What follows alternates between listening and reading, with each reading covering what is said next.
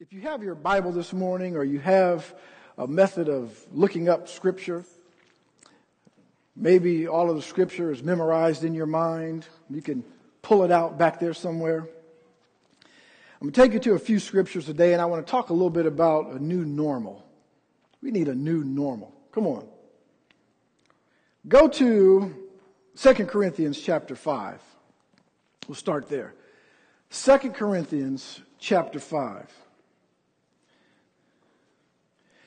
How many know that we can't come up with programs, we can't come up with man-made plans, we can't come up with things that will change the world by our own hand? But God has a plan, and God has a way to change it. We need to realize what that is. 2 Corinthians 5, verse 17, simply says this: Therefore, if anyone is in Christ, he is a new creation. Old things have passed away. Behold, all things have what? Become new. Now all things are of God, verse 18, who has what?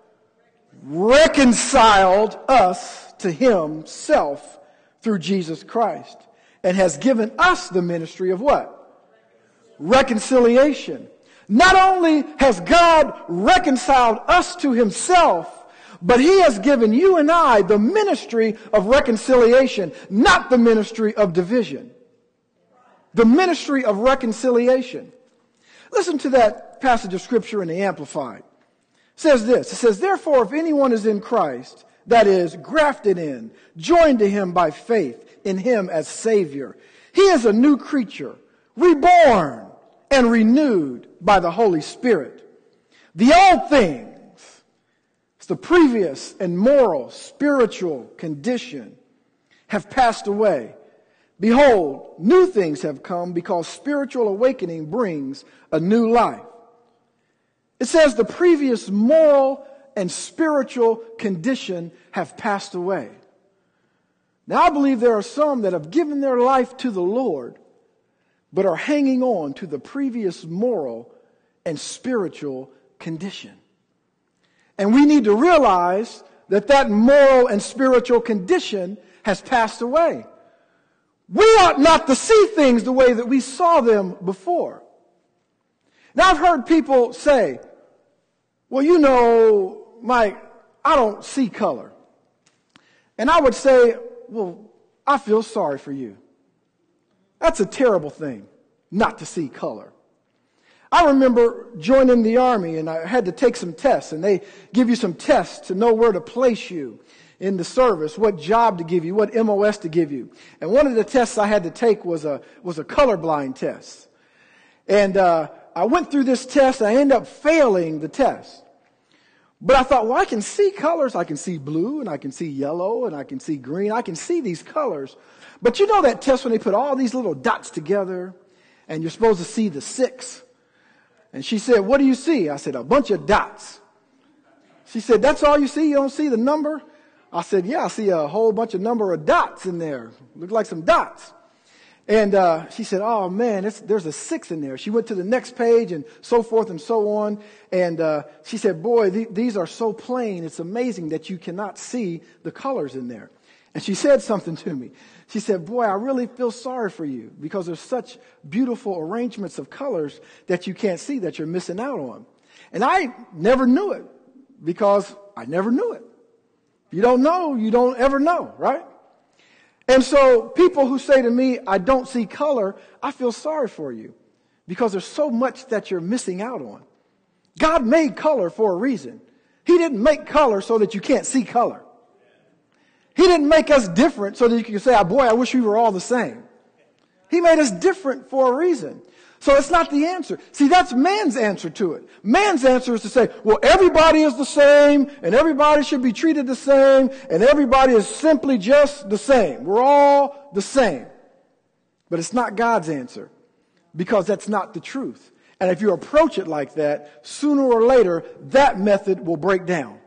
and we'll be right back to where we are. No, we need a change of heart. We need to understand that when we came into this new thing, Paul said, put on incorruption and put off corruption. You are a new creature. You see things through the eyes of the Lord, the way that God sees them. Everybody that you come into contact with, black person, Hispanic person, white person, police officer, army, whatever it may be, every person that you come into contact with is somebody that God loves. Even if you don't. Somebody that God loves. And that's the change that our mind has to make. But it's got to come from a changed heart. Your carnal mind won't see it that way. Only if your heart is changed. You must realize, saints, that you are a new creation. And all of the propaganda that you'll see is simply sensationalism. When something happens, it's a terrible thing, but then it's even sensationalized that much more. And we'll get to who the real enemy is in just a moment. But we're fighting against each other. Why do we do that? I'm not talking about us here in the church, but I'm talking about people. We fight against each other, and no one ever wins that way. Turn over, if you would, to Ephesians chapter 6. We will never get any ground fighting against each other. Ephesians chapter 6, Paul was talking to the church at Ephesus, and he had these words to say in verse 10. He said, finally, my brethren, be what? Strong in the Lord. And the what? Power of his might. Come on this morning. The power of his might. Put on how much of the armor? Put on the whole armor of God, that you may be able to stand against the wiles of the devil. For we do not wrestle against flesh and blood, but against principalities, against powers, against the rulers of the darkness of this age, against spiritual hosts of wickedness in heavenly places. We've got to come to the understanding that we don't fight against each other. It says, therefore, take up the whole armor of God, that you may be able to withstand in the evil day, having done all to what? We're not fighting against each other, even when we throw blows against each other. We're falling into a trap, and people are falling into a trap. The young people that stood up earlier, they have a great opportunity to change the world. But guess what? They won't stand a chance if we don't allow them to get out of the trap. Just because it was a certain way 50 years ago doesn't mean it's got to be that way today. I believe that God said he's doing a new thing. Come on. All things have passed away. Behold, all things become new. Now, God doesn't change. Jesus is the same yesterday, what? He doesn't change. His principles don't change, but methods change. People change. People evolve. Come on. People learn. People mature. They find better ways of doing things. And just because it's not your way doesn't mean it's not the right way. But we're not fighting against each other. We're fighting against an age-old enemy, that there is nothing new under the sun. Turn over to 1 Peter. 1 Peter chapter 5. We have got to recognize this thing. And I'll tell you what, as long as the wool is pulled over our eyes, we won't go anywhere. As a people, as a church, as families, as individuals, we're not going anywhere. As long as we allow the enemy to have the wool pulled over our eyes. As long as he keeps us fighting against each other. As long as he keeps the conversation black and white. Come on. I just want to be real with you this morning. Come on. As long as he keeps the conversation black and white, we're not going anywhere. We're staying right there in the gray. All right. 1 Peter 5 verse 7 says, casting all your care upon him, for he cares for you. It says, be sober in verse 8. vigilant, because your adversary, the devil, walks about like a roaring lion, seeking whom he may devour. It says the devil walks about like a roaring lion with one purpose, seeking whom he may devour. There was a time when God was sitting on his throne. Angels were before him, giving him glory and honor, praising him. Oh, they were just having a good time. And here comes Satan walking through. And the Lord said from his throne, Satan, what are you doing? He said, oh, I'm just walking the earth, to and fro. You know what he was doing? Seeking whom he may devour. We must be sober and vigilant. We cannot let the media, we cannot let the world, we cannot let those who don't know Christ change our mind and get us focused. Come on. Get us focused on what the enemy wants us to be focused on. We must be vigilant.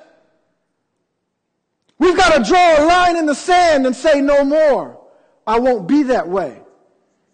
I'm not going to fall into the trap of my adversary, the devil. I'm not going to allow him to trick me and deceive me. Jesus told Peter, he said, your adversary desires to sift you through his hand like wheat. And guess what? Some fall right into the trap. Recognize that it's your enemy. It's like a roaring lion that you fight against. It's not against flesh and blood.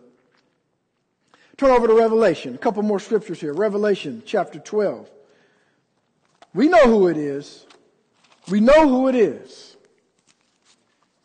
So when will we stop fighting each other? Revelation 12, look at verse 9.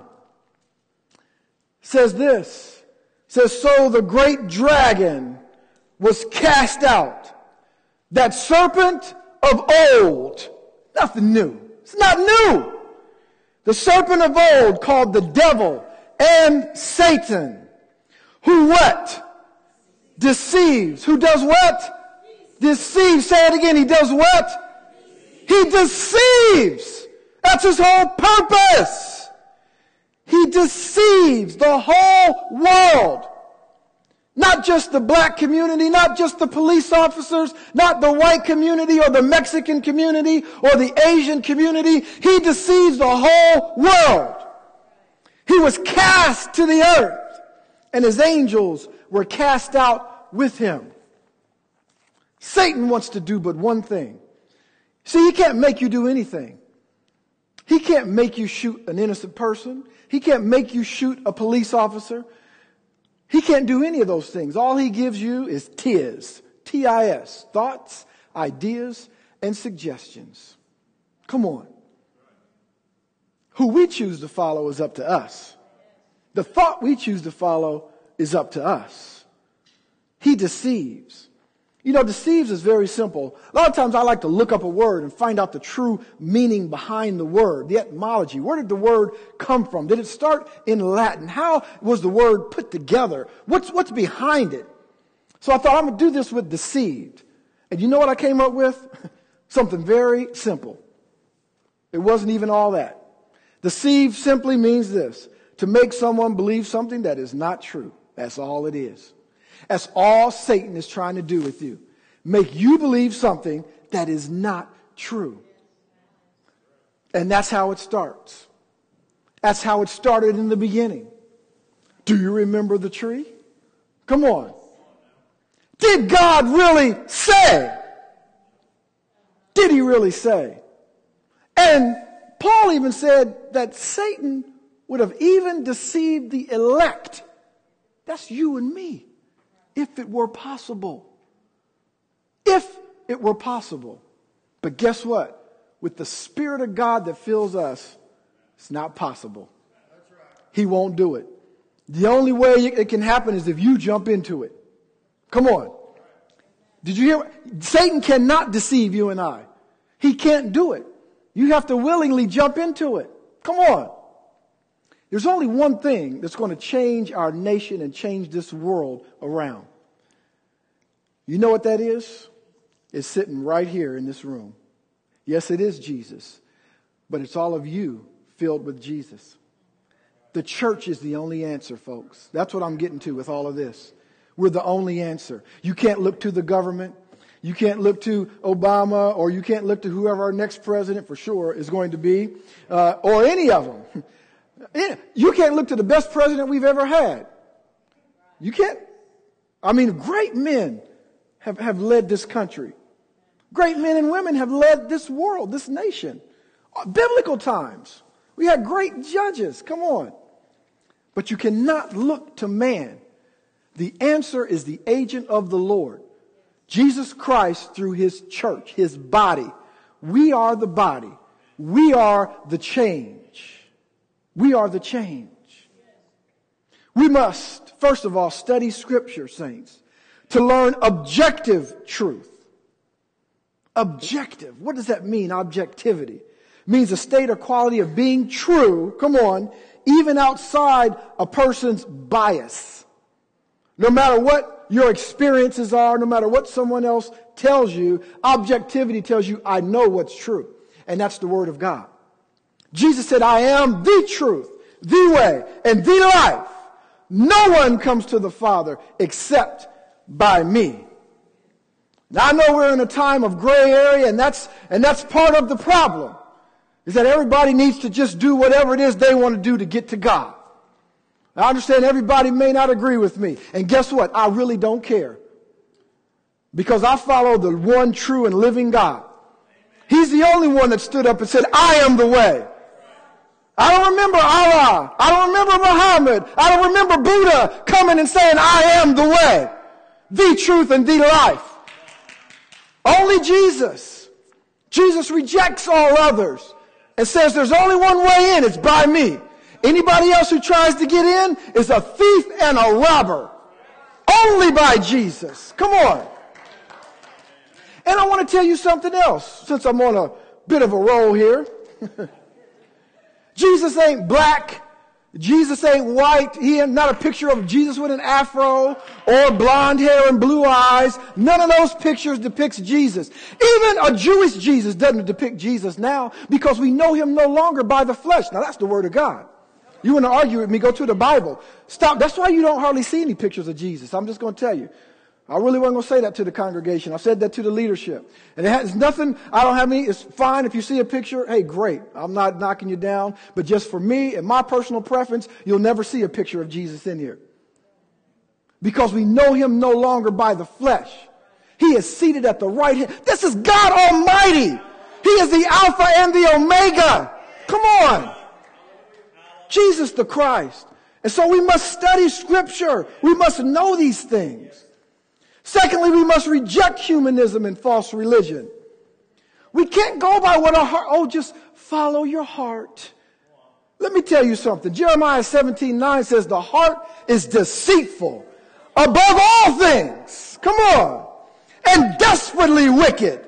Who can know it? No one can know it. I'm talking about the carnal heart. I'm not talking about a renewed heart that God gave you. But you just can't follow your own heart and your own mind. We must reject this humanism. Thirdly, we must realize that truth is determined by majority opinion. We cannot get together and vote and say that's what we ought to do. We got to pray. Come on. Truth is determined by the Word of God. We must not confuse change with advance. Come on. Just because it changed doesn't mean it advanced. The only thing that advances is the Word of God. That's the only change that advances. Just because it's different, just because we changed presidents or changed government or changed this or changed that, doesn't mean there's advance. Come on now. Realize it. And lastly, our focus must, listen to me now, our focus must be on positive Christian action. Not black action, not white action, not police action. It must be on biblical action. You want to ask me what I am? I'm a Biblican. Come on. I'm who God made me to be. No doubt about it. I am African American, bald. Yeah. I'm all those things. Come on. But at the core, I'm a Biblican. That's what I am. I believe in the Lord Jesus Christ and no other. Come on.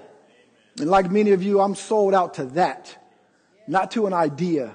Not to a principle. All those things can come along as long as they line up with the Word of God. And so if change is going to happen, it's going to happen with you and me. I want to leave you with one thing, and then I want to do something real quick.